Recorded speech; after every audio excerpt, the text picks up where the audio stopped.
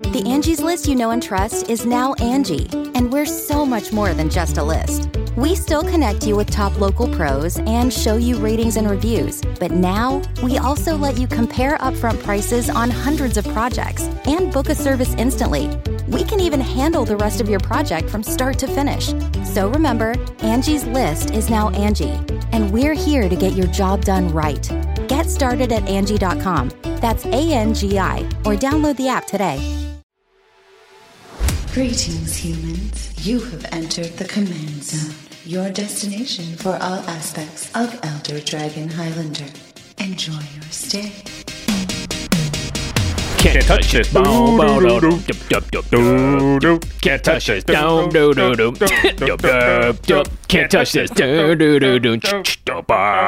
Can't touch this. Okay, how long do we go for? I don't know. What else happens in that song? He raps. It's a classic 90s feel good about yourself rap. Okay, he wears cool pants. Yeah, and yeah, he does have the coolest pants.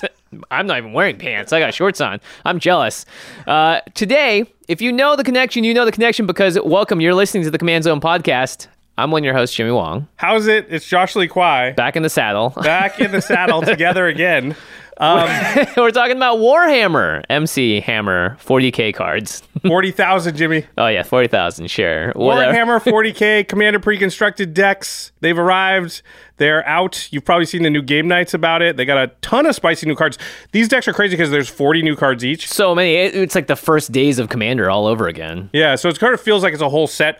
We decided we're not going to do a full-on set review of every new legendary and every new card for this. What we're going to do in this episode is just kind of talk about our favorites from the set, because we've got Infinity we've got to move on to, and then right away Brothers War is right around the corner. So yeah, we are not going to do full coverage like we have done for all the sets in the past, just because there's not time. And, you know, I think the Warhammer 40K, there's a lot of cool stuff, but there's not, you know, we don't need to talk about 80 of the cards or something. I think 20 is going to probably do it. Yeah, and of course, the discussion always continues online. We talk about cards on Twitter, in the comments below as well, and there's lots to cover, so we're just going to talk about some of our favorites, and you know, a place you might want to go if you want to pick up some of those favorites, or if there's a card that you didn't even know existed until this episode. Well, cardkingdom.com/command has got you covered. Card Kingdom is our sponsor for the show. By buying products from them, by using the affiliate link, you're also supporting Game Nights, Command Zone, all the stuff we do here at the office, and you're going to get the cards you need really quickly in great condition and with awesome customer service. One of the things we always hear about Card Kingdom is that if something is wrong, something goes awry with an order, they are very quick to fix it and to hear what has happened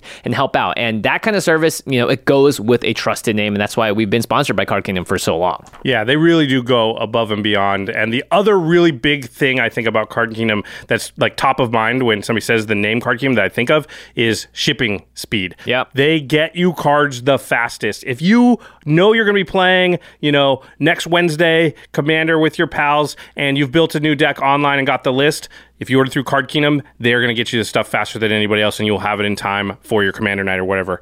And of course, once you get the cards, you want to make sure they stay in really good condition. Ultra Pro is the game accessories brand that Jimmy and I trust our own collections to. We want Eclipse sleeves. We want Mythic Collection deck boxes, Satin Towers, Ultra Pro playmats. Ultra Pro even makes wall scrolls to go in your game room. They make awesome Eclipse dice, actually, is kind of a newer thing. It's not super new. They've probably been doing it for about a year or so now. I just started using their Planeswalker dice, too. Really. Oh, yeah. They have the with the Planeswalker symbol. They look really sweet. Yeah, I love the Eclipse dice because they're super crisp and clear. And we use them on game nights, right? Yep. Great for if you do content or if you play over Spell Table, something like that. ultrapro.com/command is our affiliate link for them. They have a direct-to-consumer e-commerce site now, which is great because if you can't find an item that you know Ultra Pro makes at your LGS, well, you can probably find it on their online store, and they also have tons of discounts and sales all the time. ultrapro.com/command. Check it out. You won't be sorry. All kinds of cool deals. I just got 5 binders for a really great price.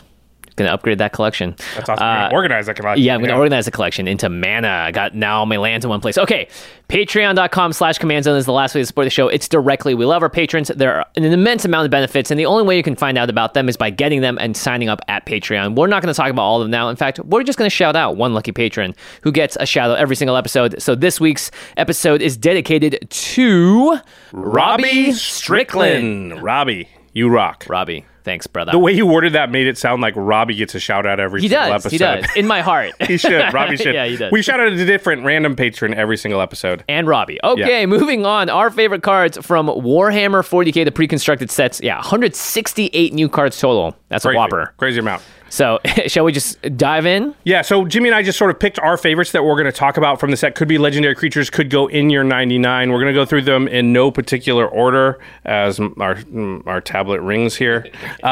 Yeah, we're just going to go through the stuff we thought looked cool and sort of what we see with each of the cards. And yeah, let's just start, Jimmy. Let's start This off one's yours. with Vexillus Praetor. Praetor, I thought that was a magic thing. Turns out it's a multiple thing. Yeah. 3 and a white for a 3/4 Custodes Warrior with Flash and Vigilance and an ability called Aegis of the Empire. Commanders you control have protection from everything. That's it. That's the card. It is granting the Progenitus effect of protection from everything to your commander at instant speed 4 mana. Pretty great. Yeah. Protection from everything is useful in a lot of ways, too, because protection is different than hexproof. Yep. Yeah. I mean, so, it also can be bad, I suppose, if you want to like put an aura on you. Yeah, that's right. A way to remember that I learned online is by the word det, D-E-B-T. So you cannot be damaged or enchanted/equipped or blocked or targeted. So if you play Light Paws, do not play Vexillus Praetor. That would be bad. Yeah, it would be very, very, and the auras very that are bad. on there now will fall off if you've given protection from the color of those auras. Yep. Yeah, it'll just pop on and then shed everything else the moment that it gets those protections. So you don't want that to happen. But the good side of this is that basically it's very hard for your opponents to interact with your commander now in any way. You can block anything coming at you. You won't take damage from that creature. So if they got a 10/10 and your commander's a 2/2, as long as it doesn't have trample, you're just going to block that for free because you'll have protection from whatever colors they are, everything. Yeah, and your commander will be able to attack through pretty much everything. So Yeah, they can't even block it, right? Yeah. So, I mean, think about like any of the swords. It gives protection, and so often it's like swing at you, and it's like, uh-oh, nothing on my board can block that. Yeah. I think any creature-based decks, especially combat-based decks, because it's really important for your commander to stay alive for more than one turn in those decks. Like, Light Paws can't do bad example, but a creature that wants to kill you has to do so over multiple combat steps. Yep. I also think this is going to be really good in sort of Boros decks because the way red usually wipes the board is damage-based. Yeah, totally. So a regular board wipe, like Wrath of God, will still kill a creature that has protection from everything because it just prevents it from being targeted or taking damage. It doesn't prevent it from being destroyed. But Blasphemous Act doesn't destroy creatures. It deals 13 damage to them, which usually destroys them because that's enough damage to, more than their toughness. But because protection works against damage, a Blasphemous Act, an Earthquake, something like that, a Pyrohemia. Yeah, that's a good point. Yeah, that will be totally prevented. So if your deck has those cards, this is a way to protect your commander from that. Now, the Praetor will die, but at least the Blasphemous Act will go off and your commander will still be around afterwards. Yeah, I mean, lots of decks want that to be the case here. And so I think we see a lot of this now, which is like the 4 mana slot is getting powered up by flash spells, enchantments, all that stuff. This reminds me very much of a Chroma's Will, which is a mainstay in, again, creature-based decks and commander-based decks. So I expect this card to see a lot of use. And it's just one of those ones where if your commander is white and a creature, and it's not just about one big flashy turn, if you need to stay alive, consider Vexillus Praetor. I think it's sort of also, the good thing about it is it also can work on offense. So you can be in a situation where your commander's out, your opponent's, stabilize at like low life 5, 6, 7, and your commander could hit, if it hits them, could take them out of the game, but they got blockers or ways to stop that attack, and you go boom, Vexillus Praetor, and all of a sudden they can't block you now because you got protection from those creatures. Yeah, or you really need a combat damage trigger, right? Yep. So lots of commanders need that. So I again, it's like, look for the 4 mana slot. This is going to be, I think, one of those ones that index these days, you get to choose like 3 to 4 max before it starts to get clunky, and then you draw too many 4-drops in your opening hand or whatever it is. Yeah. Well, you mean 3 to 4 max 4-drops in the whole deck? Yeah, sometimes. Wow. I've realized that as, we're in this weird world where the 2 slot has become this thing that powers on decks that go off, right? Yeah. With that in mind, that I think in order to balance it, we have to print a lot more cards that are higher up, that are really big and higher in impact. So maybe more of these 4-drops and we'll play more 4-drops. But as a result, I think everything's just getting like squeezed around the edges, and it's really hard to make cuts now. Really getting pushed down towards the low end of the CMC. Yeah, I will say that one of the downsides of this card is probably holding up 4 mana for protection is a lot these days. It's like an awkward spot to be in. Right? Yeah, because it usually means you can't do anything on your turn to hold up that 4 mana. So, yeah, it'll be interesting. Yeah. All right. The next one up is mine. I chose Shadow in the Warp. It is 1, a red and a green for an enchantment. It says the first creature spell you cast each turn costs 2 less to cast. Oh. And then it says, whenever an opponent casts their first non-creature spell each turn, Shadow in the Warp deals 2 damage to that player. Now you're talking. Yeah, this just seems very efficient. I don't know that there's going to be a lot of like in-depth combo-y synergy strategies to talk about. If you have 25 plus creatures in your deck, though, this is probably going to net you 8-10 mana over the course of the game. Totally. If you play it on turn 3, I suppose it's a lot worse if you play it turn 6, 7, 8. But even then, you play it and then the creature spell, but you play after because it's only 3 mana. It's going to be reduced. So you could have a turn where you're playing a 3-drop of this, and then it's now a 2-drop or whatever. So you have 5 mana spent. Fill in that mana curve really nicely. Yeah, that's really interesting. I didn't really think about it that way, but yeah, it maybe is better later than I thought, because if it does on the same turn that you cast it, because this is a non-creature spell, so if the next spell you cast is a creature spell, it will be the first creature you cast that turn. Yeah. Then it kind of only costs 1 mana in that instance, right? Yeah, that's right, because it goes from 3 down to 2. You lose a color along the way, but that's so pretty good. Yeah, it buys it back quickly. I like this a lot. It feels like Soul Ring to me in creature-based decks. Yeah, and the damage that it's going to cause to your opponents is probably going to add up. Totally. This could if you play this on turn 3, it's not crazy to think this will do 20 plus damage over the course of the game. Have you ever played against a combo console allocation deck? You just take a lot of damage. You're like, oh my gosh, I didn't realize I could do this to myself. Yeah, and I think it gets even better too if you are able to cast your creatures at flash speed, because now that discounts. Yeah, it says the first creature spell you cast each turn, not each of your turns, costs 2 less to cast. So if you have Vidalcan Ori, Leyline of Anticipation, you have one of the other...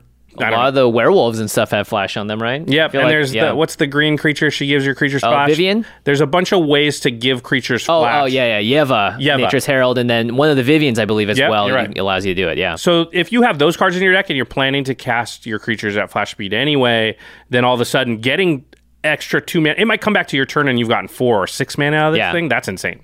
Yeah, that's a lot. That's like tapping your Soul Ring 3 times over the course of 1 turn. Yeah, you're also definitely going to want to run every Beast Whisperer type creature in that deck, which you probably already do. So Shadow in the Warp seems like just a great spell. The fact that it does 2 very different things is what stands out to me, because normally the card will tie to itself, right? Yeah. But this one is just saying, hey, all your stuff's cheaper, and I'm just going to hit everyone a bunch. I'm just going to deal a bunch of damage, Yeah, sounds pretty good to me.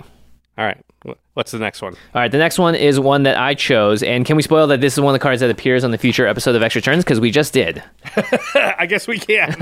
Without any other information. Yeah, you will see this card soon on Extra Turns-ish. There we go. We'll get around. Soonish. I should be a lawyer.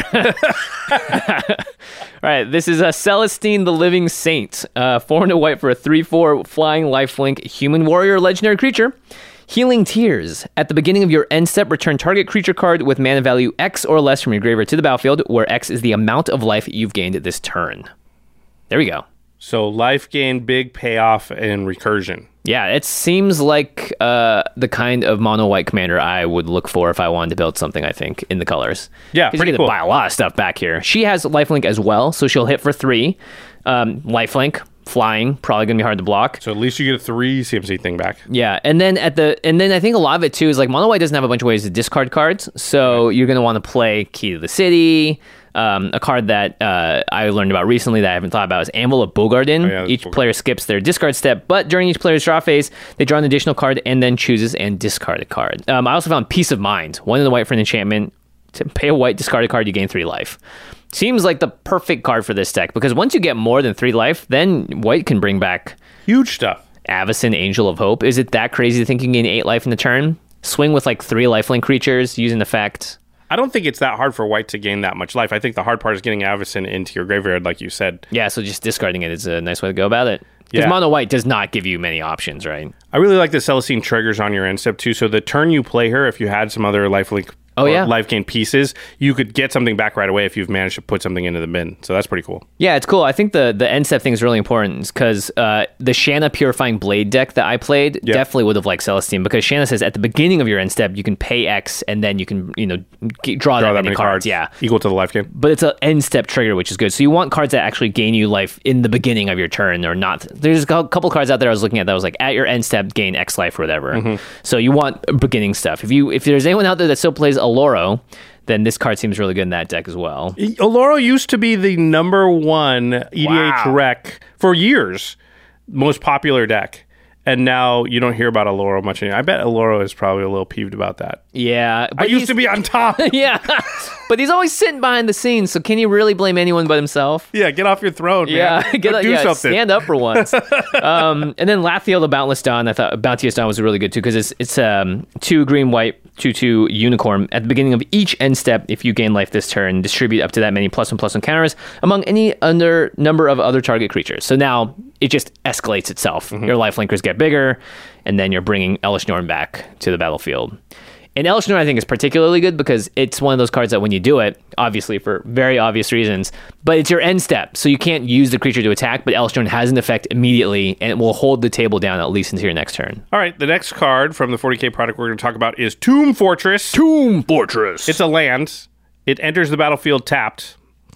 You can tap it for black mana, or you can pay 2 black, so 5 mana total. You pay that, you tap the Tomb Fortress and exile it.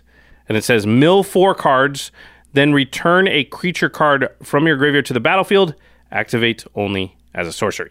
I don't know. I like Takenuma a lot, Abandoned Mire. It's a land from Kamigawa that you can channel it to discard it, and you mill 3 cards and return a creature or planeswalker card from your graveyard to your hand.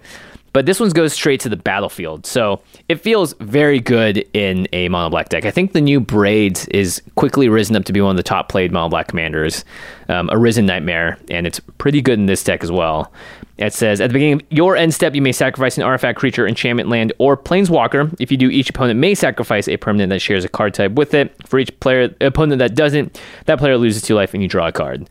So you're drawing a bunch of cards, you're throwing stuff in your graveyard. And Tomb Fortress in a mono black deck that can pay the 5 mana easily, thumbs up. Yeah, and anytime you can get a land that has like a real effect that you are probably going to want at some point in the game, it just replaces a swamp for the most part, right? So the cost is very low.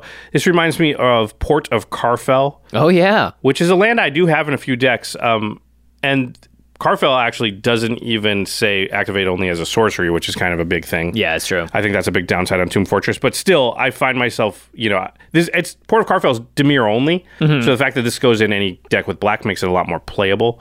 But I've always liked Port of Karfell. So I think this effect being close to that just sort of says that, like, oh, this is going to be playable for sure. Yeah, it's 5 mana. You definitely have to be able to create a lot of black. I think it works really well in mono black decks because, let's say it is turn 6 or 7 and you play Tomb Fortress, you still have your Cabal Coffers or whatever it is going on that allows you to tap for like 8 or 9. And of all the colors, most black decks can create a lot of black because many of the best black cards, like Necropotence or whatever, require you to... Bolas's Citadel, those type of cards, you probably already have some cards like that in the deck, in which case you're already equipped to make the right amount of the colors, right? So yeah, and play more Dark Rituals, everyone. It's a really good card. You'd be surprised how it used to be times. not that playable, but now the format is so fast that, just getting something out early is more important than the card advantage. And you've got cards like Tomb Fortress where the card advantage is so immense, and the milling on top of that. I think this works great, I think, in like a Chainer, Nightmare Adept deck, or any Chainer deck, really. And then Hogak, which cares a lot about the graveyard being filled with stuff. All right. Next card is Biotransference. Interesting one, especially in black. 2 black, so 4 mana for an enchantment. It says creatures you control are artifacts in addition to their other types. The same is true for creature spells you control and creature cards you own that aren't on the battlefield. Ooh. And then whenever you cast an artifact spell, which means, remember, it applies to that top part. Whenever you cast an artifact spell, you lose 1 life and create a 2/2 black Necron Warrior artifact creature token. Wow, are you kidding me? Any artifact spell you cast creates a 2/2 on top of all that. And by the way, everything you're casting is now an artifact. Yeah, basically.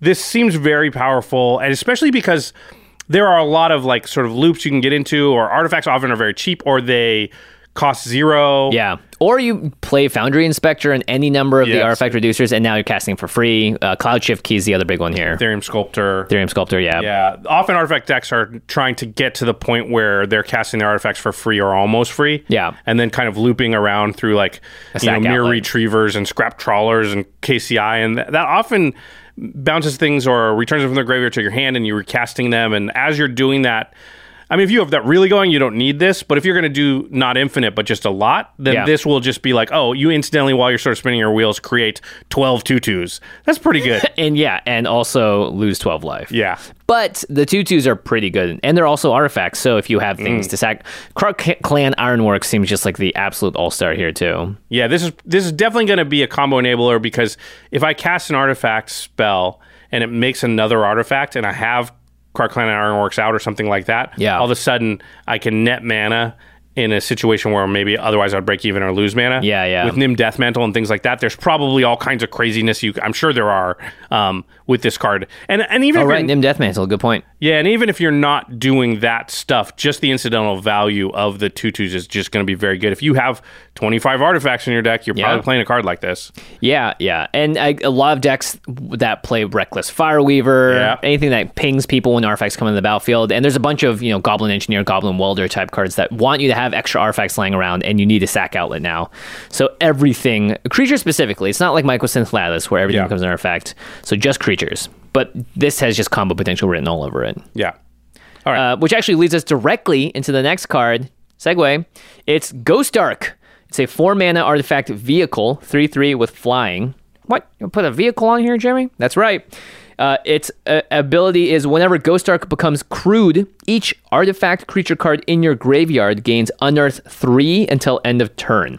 And you can crew something by tapping a power of 2 of creatures between the creatures you control, or just 1. Okay. So this is busted, especially if you have a card like Biotransference out, because now everything, it says creature cards that aren't even on your battlefield or in the graveyard are artifacts. So Unearth, just to get the rules text out, you pay a cost, and it says return this card from your graveyard to the battlefield. It gains haste, exile it at the beginning of the next end step. If it would leave the battlefield, exile it instead of putting it anywhere else, and activate only as a sorcery. But typically Unearth costs are like 2 in a red, 2 in the black. Now they cost just 3 color or generic mana. Well, plus Unearth costs are usually directly related to the card itself. So if it's like a 7/7 that creates another 7/7 when it enters the battlefield, that Unearth cost will be 5 and 2 red or something crazy. I just made that card up, by the way. Yeah.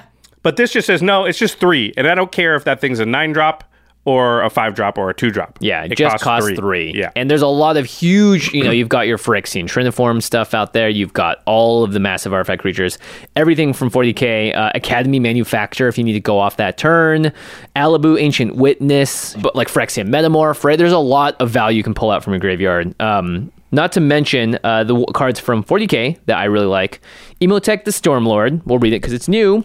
2 black. Whenever 1 or more artifact cards that leave your graveyard, create 2 black Necron Warrior artifact creature tokens. So that's huge. And then at the beginning of combat on your turn, another target artifact creature gets +2/+2 and gains menace. And then Arakir the Traveler, which I played in game nights, allows you to bring a artifact card back from your graveyard to the battlefield by paying life for its cost, and you want Arakir to attack. Yeah, this artifact recursion thing, which is kind of something Black hasn't been great at before. Yeah, it's only until the Necrons arrived that it became a part of them. But it really can get you in some interesting loops where you can do some cool stuff for sure. Yeah, I also like this new card, Lich Guard. It's 2 in the black. You pay 4 and sacrifice it. Return all legendary creature cards from your graveyard to your hand. So that seems like a mass recursion spell for those like Legendary Matters decks. Which there's a lot of now. Yep. And if you saw Game Nights, you will know that this card was comboed with Convergence of Dominion, which is a 3-drop, and it says, as long as you control your commander, activate abilities of cards in your graveyard cost 2 less to activate. This effect can't reduce the mana to less than 1. So now it's Unearth 1 for all your artifacts? Every single artifact creature. And yeah, you can just, at that point, if you milled yourself with, again, you can see all the synergy here are from the mono black Necron deck. Mill yourself, bring all that stuff back for 1 mana apiece. Whew. Yeah, don't forget Unearth gives haste, so you can do things like steal Hellkite out of nowhere. Oh, yeah. Those types of plays can really like catch you up or, set back the archenemy at the table at the time. And so, if you can fill your graveyard with artifact creatures, Blight steals out of nowhere can win games. Oh, I guess they can't be in the graveyard, can they? Yeah, Blight for that very reason. Yeah.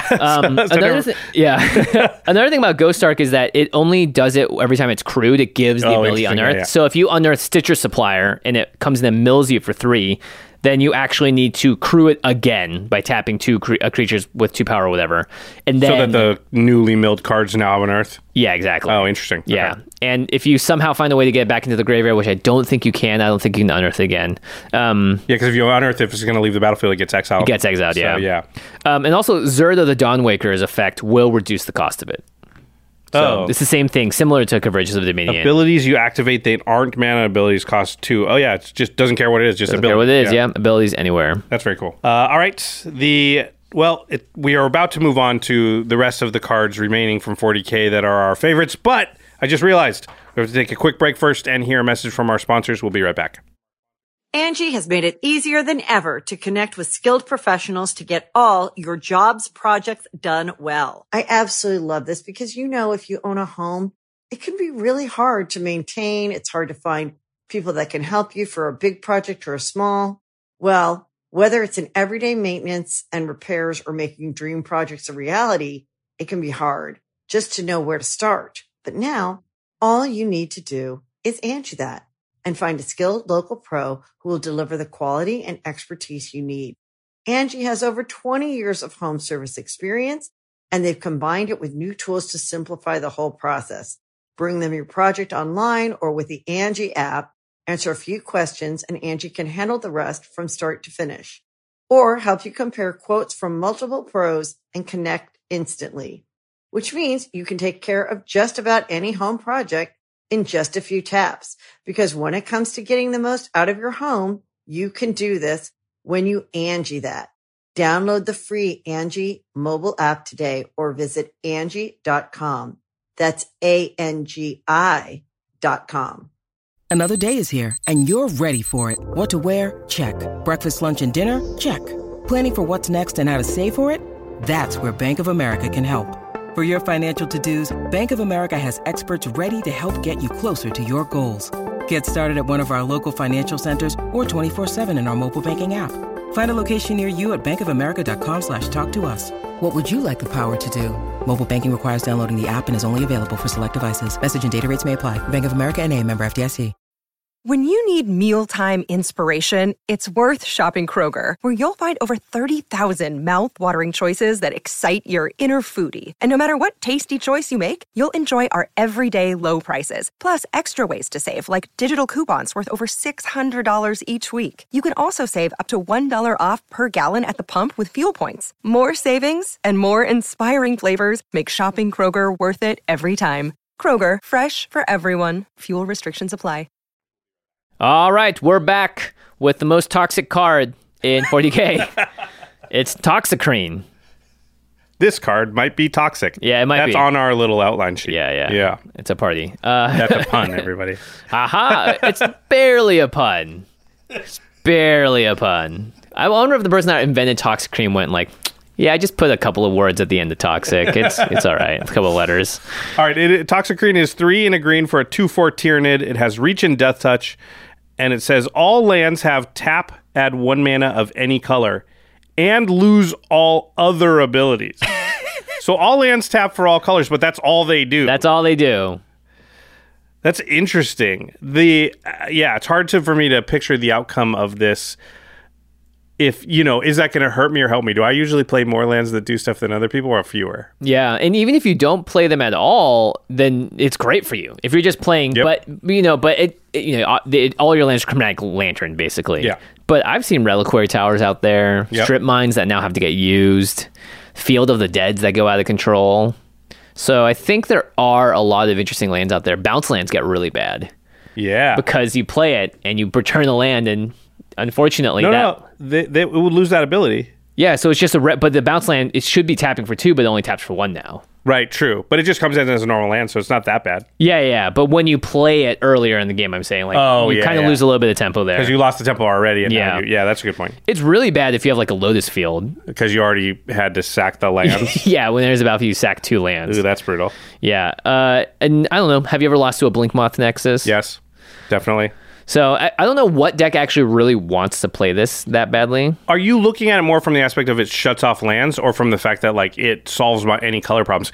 Because it definitely does that, but it also hurts yourself. So if you're like a 5-color deck that happens to have a couple of really important utility lands, like a Glacial Fortress or whatever, well, not Glacial Fortress, Glacial Chasm, then this card probably not so great. But I would say usually 5-color decks have less utility lands because they can't afford them. Totally. Whereas like monocolored and dual-colored decks, like this hurts monocolored decks quite a bit. Totally. Because in general, you can have a lot more utility lands because if you only need red mana, well, you don't need to run 35 mountains. You could almost go half-half. You can be 18, and then you can run a lot more utility lands because you're not worried you're going to have red. Yeah. But then you get this ability where all of them tap for any color, but you really only need one color. So that part didn't help you. Yeah, exactly. So I think it probably hurts mono decks the most. Yeah, I agree with that. That makes a lot of sense. They're the least reliant on having different colors of mana, and this will help out any decks that are like 3 colors plus. But that kind of like asks the question, are you worried about monocolored decks to the point that you want to put a card that's good against them? Right? Like monocolored decks, I'd say in general are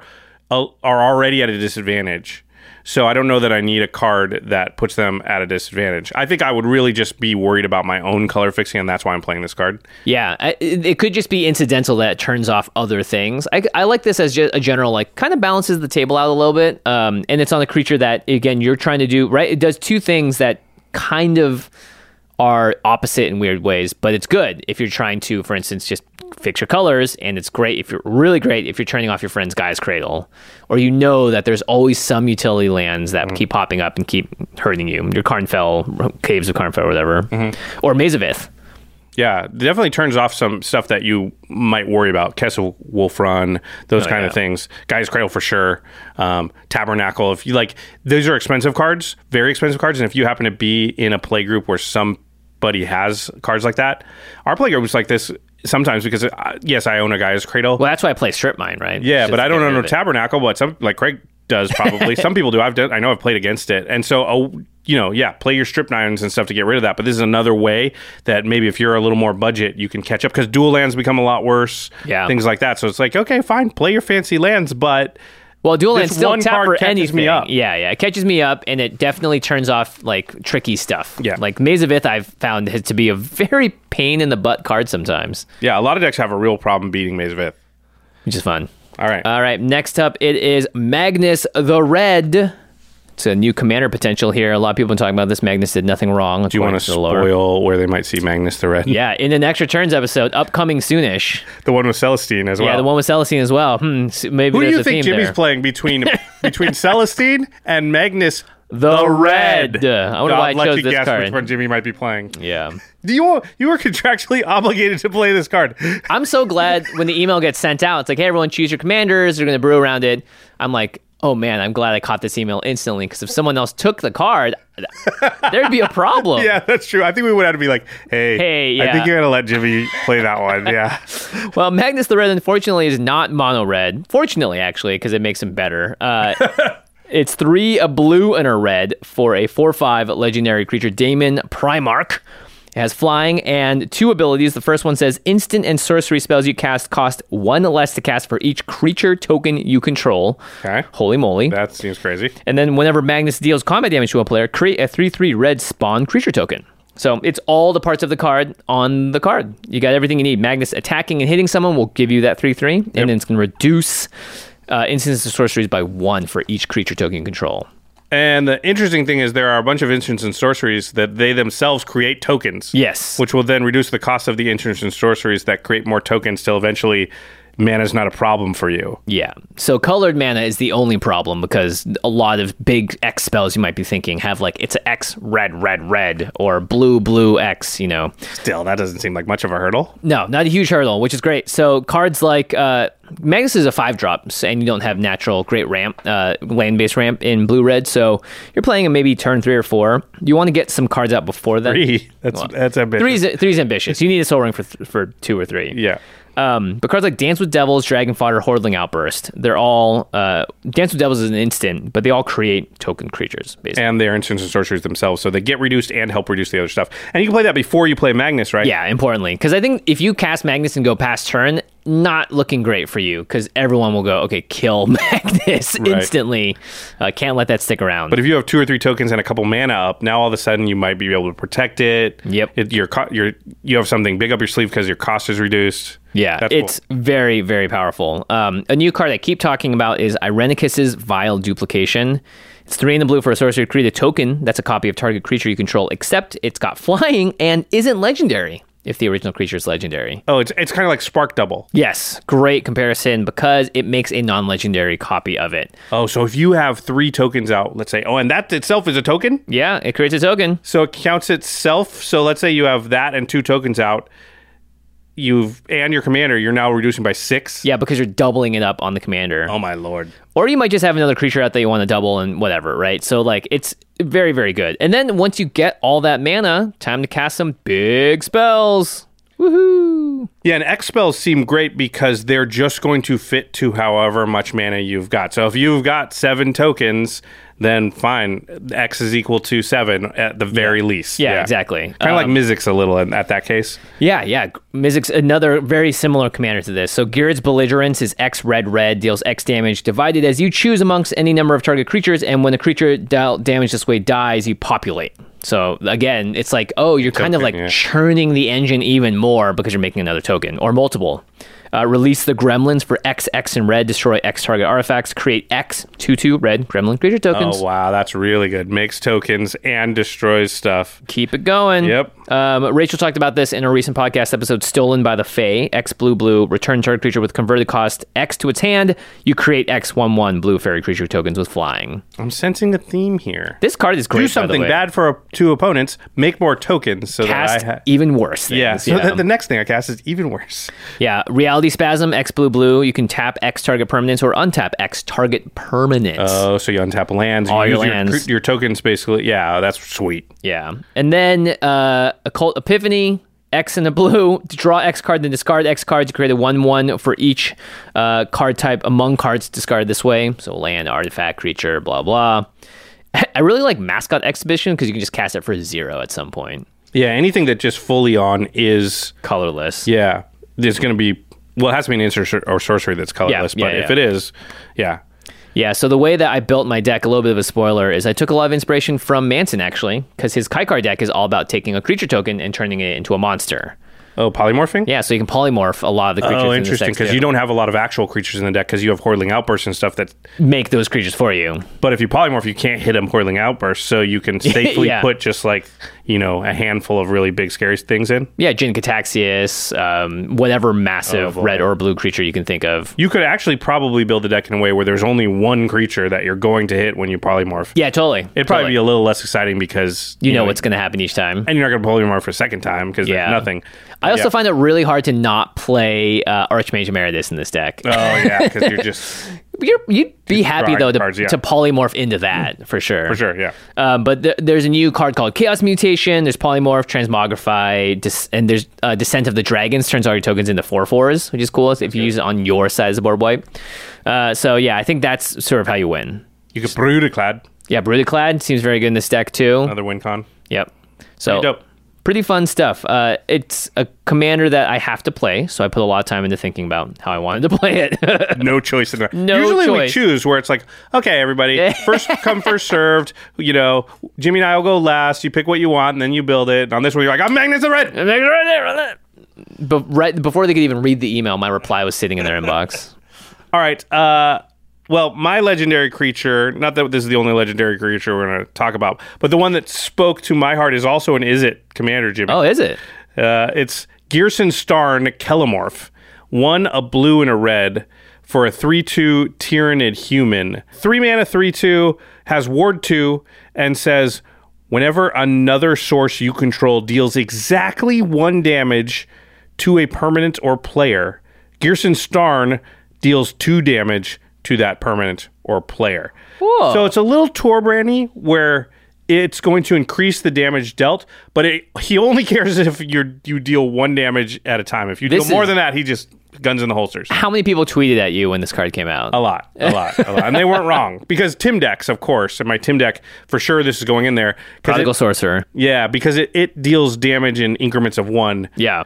very consistent. And what I do is untap Tim a bunch of times, but man, every time you do that, it's dealing 3 instead of 1. Wow. Yeah. That seems like it would just, one, if it's the commander, then great. But if it wasn't, then this would be the best card in the deck. I feel like it amplifies it so much, that damage. Yeah, and I don't think it's only useful for Tim's. If there's just are a lot of good cards that deal damage in increments of 1. There's stuff like Pestilence, Pyrohemia. Oh, yeah, that's right. So, obviously... Wow, 3 damage each. It would kill. It will kill Gearson, so you have to have a way to keep him alive. But given that you can do that, give him indestructible or something. Yeah. That's big game. Impact Tremors is a card that sees a lot of play. So whenever a creature enters the battlefield under your control, it deals 1 damage to each opponent. Well, now that becomes 3 damage to each opponent. That's better than Perforos all of a sudden. Oh my gosh. Yeah, Gearson says whenever any other source, so it can be pretty much anything. Grape Shot. We saw me use that recently. Yeah. What was it, 9? It was, I had 10 Grape Shots on the stack, Jeez. and Torwaku was making them all do 2 damage. Well, imagine with Gearson Starn, they'd all do 3 damage. Dang. Yeah. Goblin Bombardment, a card that sees a lot of play. Sack a creature, deal 1 damage to any target. That becomes 3 damage. Yeah, it goes great with the Impact Tremors deck. Yep. Reckless Fireweaver. Oh, yeah, there you go. We just brought up recently. The new Defiler for red, Defiler of Instinct. There's an interesting thing with Stuffy Doll, and Truck and I were talking about it, trying to figure out, it feels like there should be a way for it to go infinite. Oh, right. So Stuffy Doll can tap to deal 1 damage to itself. So then Gearson Star... And it's indestructible. Yeah, so then So it'll deal 1 to itself, which will deal 1 to an opponent. But then Gearson Star will deal 2 damage to Stuffy Doll, which will deal 2 to the opponent. But then it'll also see the 1 damage to Stuffy Doll dealt and deal 2 more damage, right?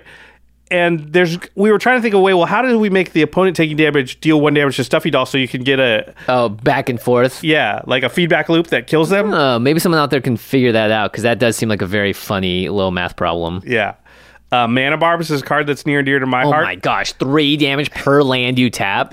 Pretty much, like, if you play Mana Barbs and you have Gearson Starn out... Game over. It feels like the game is almost locked sort of right where it is. People can make very few moves before they'll die. Yeah, totally. They have to get rid of it, otherwise they'll just tap 5 lands, take 15. Yeah.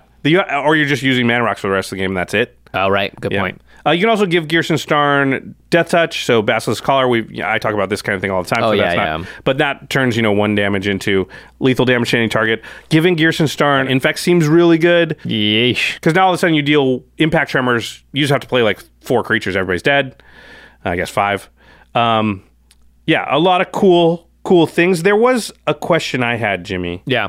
And I couldn't think of a card that fit the bill. But can you think of a card that prevents like 1 damage for your opponents as a whole, or is it on a single? Like, if anything, it would have to say something like if a player would take, or maybe it could say all damage reduced to players is reduced by 1 or something like that. Okay. So the goal here is if you could get Gearson down to himself dealing 1 damage. Right.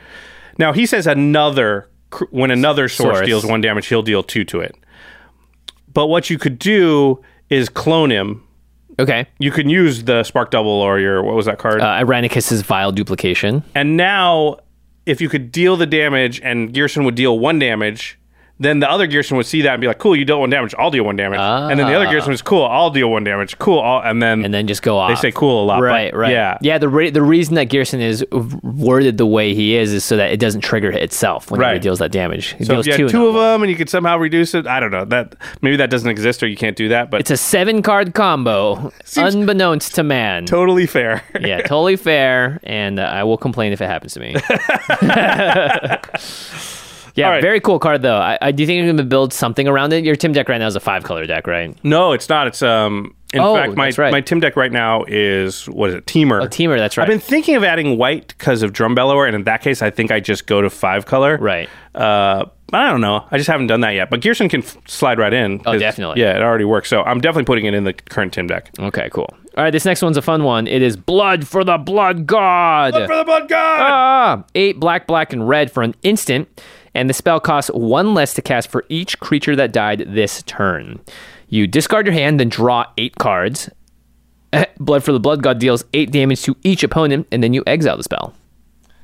Wow. So very, very powerful if you can reliably cast it for, let's say, 4. Yeah, because holding up between 3 to 5 mana is the most I think you should generally reasonably be doing to stay in the game and do what you need to. Maybe if your deck has a lot of instants, you can hold it up, but you're not paying 11, obviously.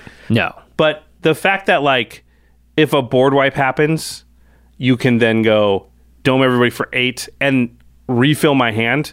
This is better than most wheel effects because you end up with 8 cards in hand at the end of this. So even just like Toxic Deluge, then this can do it. Right. But there's a lot of times in games, I think, where like I'm ahead on board, and if the boards stay how it is, I'm going to win. They have to basically wrath me for me to lose. And I can just kind of hold this being like, well, at least if they wrath me, I have a consolation prize of a lot of fresh 8 cards, stuff in the graveyard. And everybody's down by 8, which, that can matter. Or you could even Fury Storm this thing, maybe if you cast it for 3. That's 16 to everybody. Jeez. No, maybe more, 24 to everybody. Yeah, the 8 damage seems really relevant, especially post-board wipe, because that's when players are the most able to get smacked by haste or something scary that's big. So you have now 8 cards, and you've done 8 damage to everyone, and you can recover, do something cool, hurt them all. And in Aristocrats decks where you're just going to be sacking creatures, and you're probably going to have a turn where you sack the same creature. You can do it yourself. Yeah, or multiple creatures. But you get that, you don't have to do 8. Even 4 or 5's pretty good. Yeah. And then a lot of times when you're doing that, it's Ashnod's Altar, it's Phyrexian Altar, it's things are creating mana. Or Viscera Seer, and you just need a sack outlet. Yeah. I really like being able to do this at instant speed. That's the big one here. Yeah. Because if this was sorcery, this would be, barf. So yeah, I just think this is a pretty good card, and we're probably going to see it a decent amount. Yeah, and when it gets cast for like 3 or 4, you're gonna clutch your head in your hands and go, "No, what?" It's so much value for so little mana. Yeah, I really like that with Toxic Deluge if you're doing it on your turn because it's a very cheap board wipe that can probably kill everything. Yeah, and it only costs you 6 mana to do both. You might even have mana left over to even cast one of the 8 cards that you drew. Because now you're at 8. Yeah. Yeah. All right. Let's talk next about what is clearly the most powerful card. Do you agree, in the entire 40K set? It's just in the name. It's funny. We were talking with Posty the other day. And I was this was really funny. And he's like, I'm building, new 40K commander decks. And I was like, I know what card you're building. It's Trazyn the Infinite. And he's like, how did you know? I'm like, because it says Infinite right in the name. It's right there. Yeah, it's very powerful. It's 4 black for a legendary artifact creature, Necron. That's a 4/6 with Death Touch. And as long as Trazyn is on the battlefield, it has all activated abilities of all artifact cards in your graveyard. It's Necrotic Ooze. For artifacts. It should have said non-creature artifacts at least, I think. I think that's the mistake. There's no mistake here. It's Trazyn the Infinite. Otherwise, it would be Trazyn the Near Infinite. It would still be infinite. It would just be less infinite. That's not how Infinity works. Yeah. It may be how Infinity works. We're still not quite sure. There's a lot of research, a lot of theorizing. Yeah, so what can you do, Josh, to win the game on the spot? I mean, there's a million, and that's why it's called the Infinite, because it is very easy to go infinite with this card. Totally. Basalt Monolith with almost anything. Pilipala could just infinite untaps of itself, because remember, it has all of the Basalt Monolith abilities and all the Pilipala abilities. Pilipala has the untap ability on it. Yep. To untap it to make a mana of any color. So you end up floating a mana when you do that, but it costs you 2. Because you're tapping 3 for Basalt and then paying 3 to untap it, or you pay 2 to untap it, so you get 1 extra, Yeah, so you go tap it for 3 from Basalt, use 2 of that to untap it with Pilipala, and I now have 2 mana, because Pilipala made a mana when it untapped, and I had 1 left from Basalt Monolith. Yeah. Tap it for 3 now for Basalt, and do that again, and I have infinite mana, very easy. Yep. Anything that taps for 4 or more mana will go infinite with Basalt. And remember, you don't have to have these artifacts. You don't have to cast them. They're just sitting in your graveyard. Yeah, very easy to get them there, especially in the mono black deck. So another card this works with is Chromatic Orrery. Yeah, the Chromatic Orrery, because it makes a whopping 5 mana. But the nice thing about Chromatic Orrery is you never have to actually have it hit the battlefield, Josh. You can throw it to the graveyard where it belongs. I don't want to talk about Chromatic Orrery. Yeah, I don't want to have it in my deck at all. Yeah, did you see that commercial where that card got played on you to end it? I don't know if y'all have seen this, but we also did the commercial with our good friend Post Malone where he played. It feels like a simulation now because it's come full circle, clearly. Chromatic Orrery is very powerful. It's because Posty and I have this thing where I think Chromatic Orrery is, and you've all heard me talk about it, I think this card's garbage. Yeah. There are only very few decks where it's good. This is one of them. There's a few. There's a Teferi Chainveil deck, which I do have, that it is good in. The truth arrived. But I don't think this card is like good, like put it in very many decks, but he likes it a lot more than I do. So yeah, in that commercial, that's the reason he insisted, like, I want to play Chromatic Orrery. Yeah. And, everyone from Wizards who's on the set was like, what, Chromatic Orrery? And they're like, whatever. Yeah. Yeah, that's why. That's why Chromatic Orrery gets played in that commercial about Friday Night Magic. Because he was like, eat that, Josh. Everyone's going to think it's awesome now. Yeah. And it is awesome. For that reason, you got cards like Buried Alive in this deck. You have Entomb, all that stuff. Don't forget, it's creatures and non-creature artifacts. Buried Alive's instant win in this deck. If anybody casts Buried Alive and they're playing Trazyn, you're going to lose unless you counter it. Because there are a million different cards that they can put in the graveyard that will combo. Yeah. It's very hard for them not to combo if they do this. It's Metal Worker with Pilipala will do it. Walking Ballista, your third card is your win condition. Phyrexian Devourer with Walking Ballista, you don't even need another card. That'll go infinite. There are just so many that we don't have to list them. Yeah, because the card becomes the artifacts. He gains all the effects. Yeah, Necrotic Ooze, everyone. Staff of Domination is another piece. You can't get it with Buried Alive. You can get it with Entomb. But because it says pay 1 to untap it, then that works again with Basalt Monolith and all the other stuff. Very simple. So this is going to be a scary deck. It's going to generally probably win the turn it comes out. You play Trazyn. Yeah, because artifacts. It's so powerful. You can Dark Ritual out Trazyn early. You got so many ways to make tons of black mana. Yeah, you'll get. And you have all the tutors, so you can just. Oh, you didn't draw Buried Alive? Well, Vampiric for it or Demonic for it. Yeah, or, it's very easy to get it. Yeah, so that I think if it would have said non-creature artifact, it would have been still combo really, really still powerful. Can do a lot, but the Buried Alives and stuff wouldn't work as well, and I think it would be a little bit better. Yep. Entomb would still work, though. Yep. Okay, those are our favorite cards. Not really Trazyn, we just felt we kind of had to talk about it because it's so powerful from the set, but I wanted to talk about 2 cards at the end of this, Jimmy. That I think are kind of being overrated. And by overrated, I mean, if you look online right now at the pre-sales, or I guess it's just the sales at the time you're watching, but for us, it still is pre-sales. They're up there. Yeah, it's coming out in like a day. These 2 cards are like 2 of the top cards, like price-wise. So somebody's buying them. They're expensive, and I don't understand why, so maybe you can explain it to me. Sure, we'll see. I doubt it, because we tend to agree about these things. All right, first up is the Golden Throne. It's a 4-mana legendary artifact, and it says, if you would lose the game, instead exile the Golden Throne, and your life total becomes 1. And then it has tap, sacrifice a creature, add 3 mana in any combination of colors.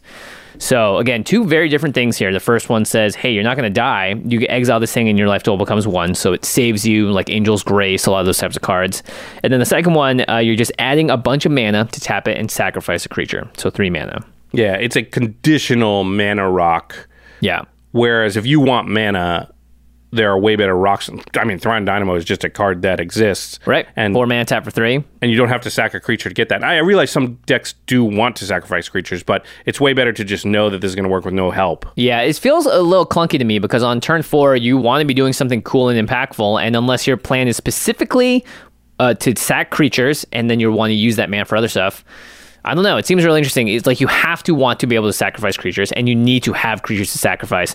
Otherwise, this does nothing the turn you play it. Yeah, I mean, you could be an Aristocrats deck that does want to sack creatures, but you play this on turn 4, and all you've got out is like a setup piece that you don't want to sacrifice. Yeah. In which case, this card, it does stone nothing. And it's not going to do anything for a little while. Maybe next turn you're going to play a creature that you want to sacrifice and it gains 3 mana, but you lose that's like the equivalent of it coming into play tapped or something. Right. Yeah, and I think that first ability is not even that good. You mentioned Angel's Grace. Yeah. If you compare it to Angel's Grace makes it so you can't lose the game for the rest of that turn. Right. This doesn't even say that. Just put your life total to 1. Let's imagine they killed you with poison.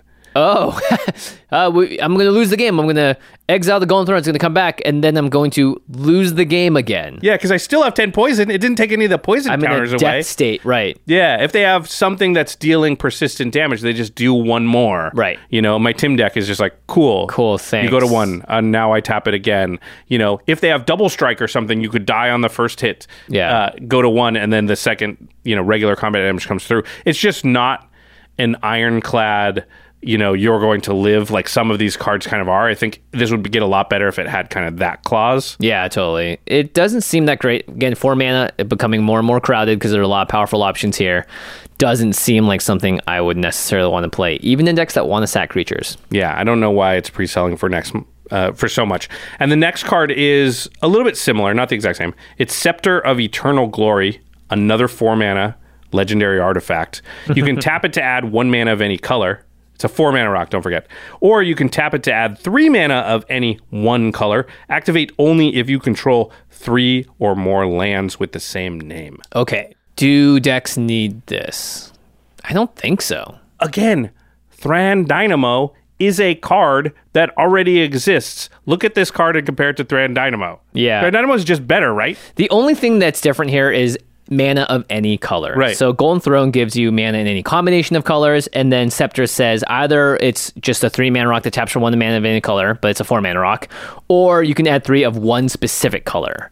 But you have to have 3 lands of the same name. So that means you're probably playing a mono or a dual color deck, because once you get to 3 colors, it's tough to sometimes get 3 mountains out or whatever. 3 islands is even tough. Yeah. Yeah. And if you're playing a dual color deck, in general, color is not a problem for you. Right. So you don't even care about the fact that you're adding a specific color. Unless, again, you're mono black and you cast a difficult spell. But at that point, I would rather just have Thran Dynamo. I think in almost all cases that you can reasonably consider, all scenarios, Thran Dynamo is going to be better than this card in almost all of them. Yeah, it's interesting. Which, by the way, Thran Dynamo, a card we've mentioned a lot in this overrated category, is not a card that people play very much because it doesn't meet the bar anymore, right? Yeah. You have to have some specific synergies for Thran Dynamo to even be good anymore.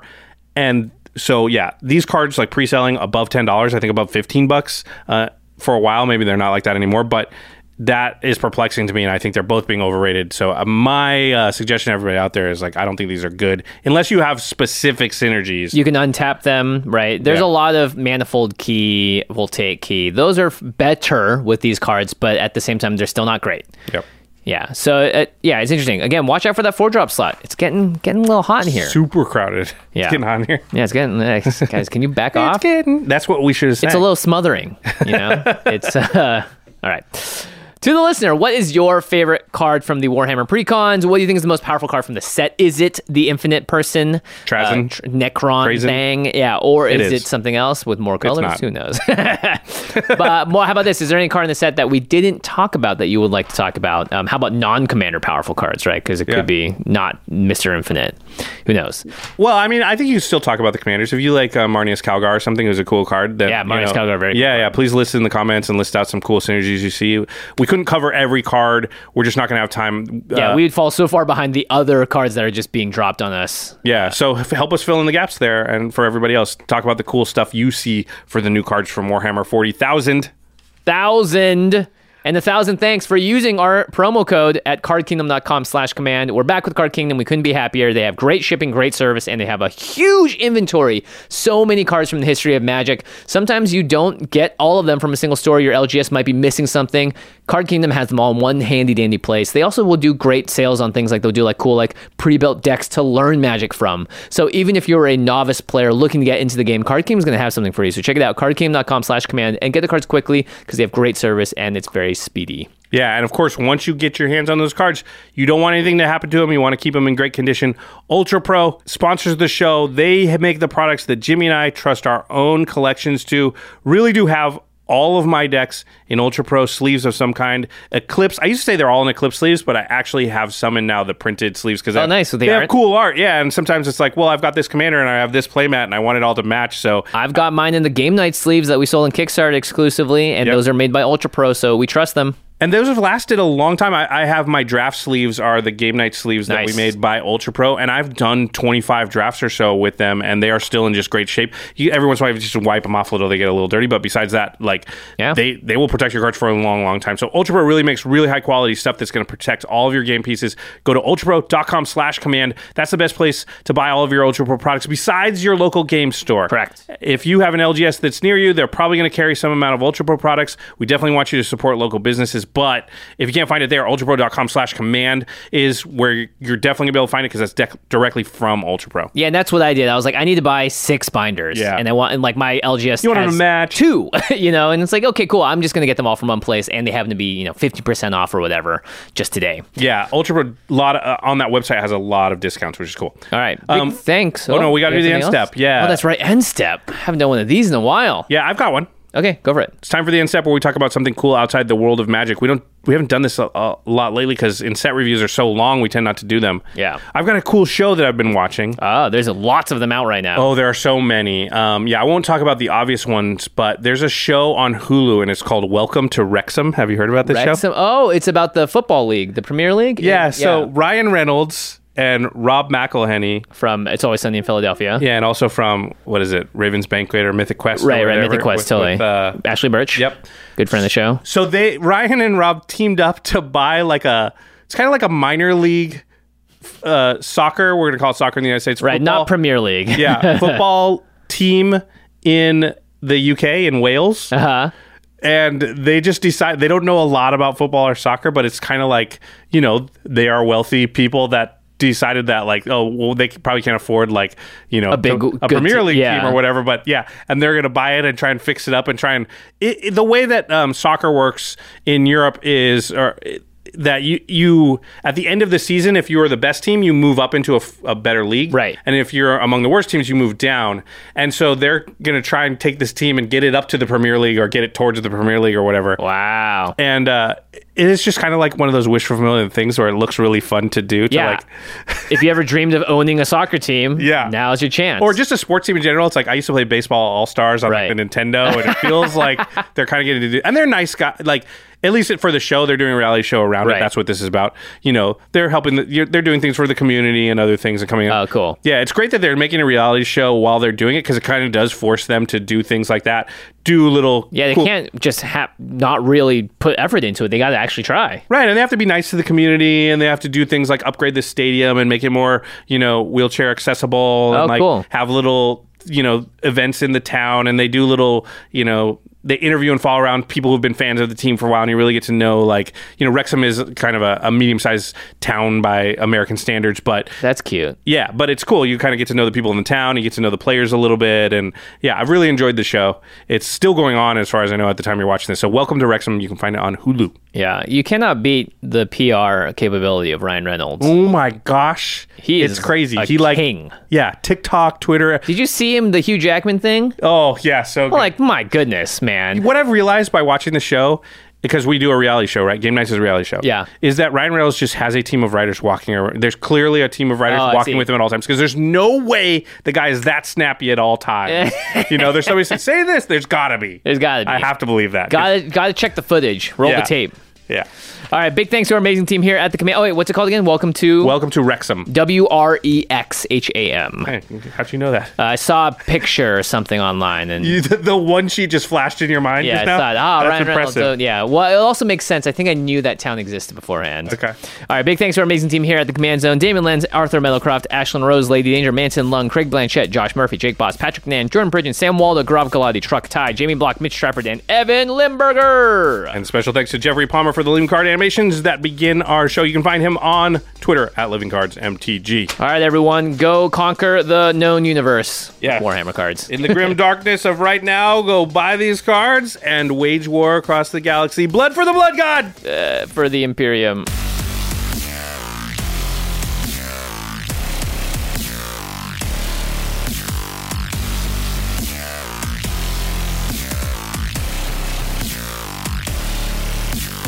Thank you for your attention.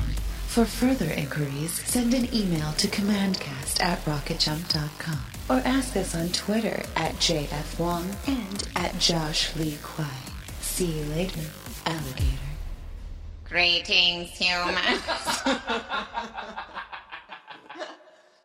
Angie has made it easier than ever to connect with skilled professionals to get all your jobs projects done well. I absolutely love this because, if you own a home, it can be really hard to maintain. It's hard to find people that can help you for a big project or a small.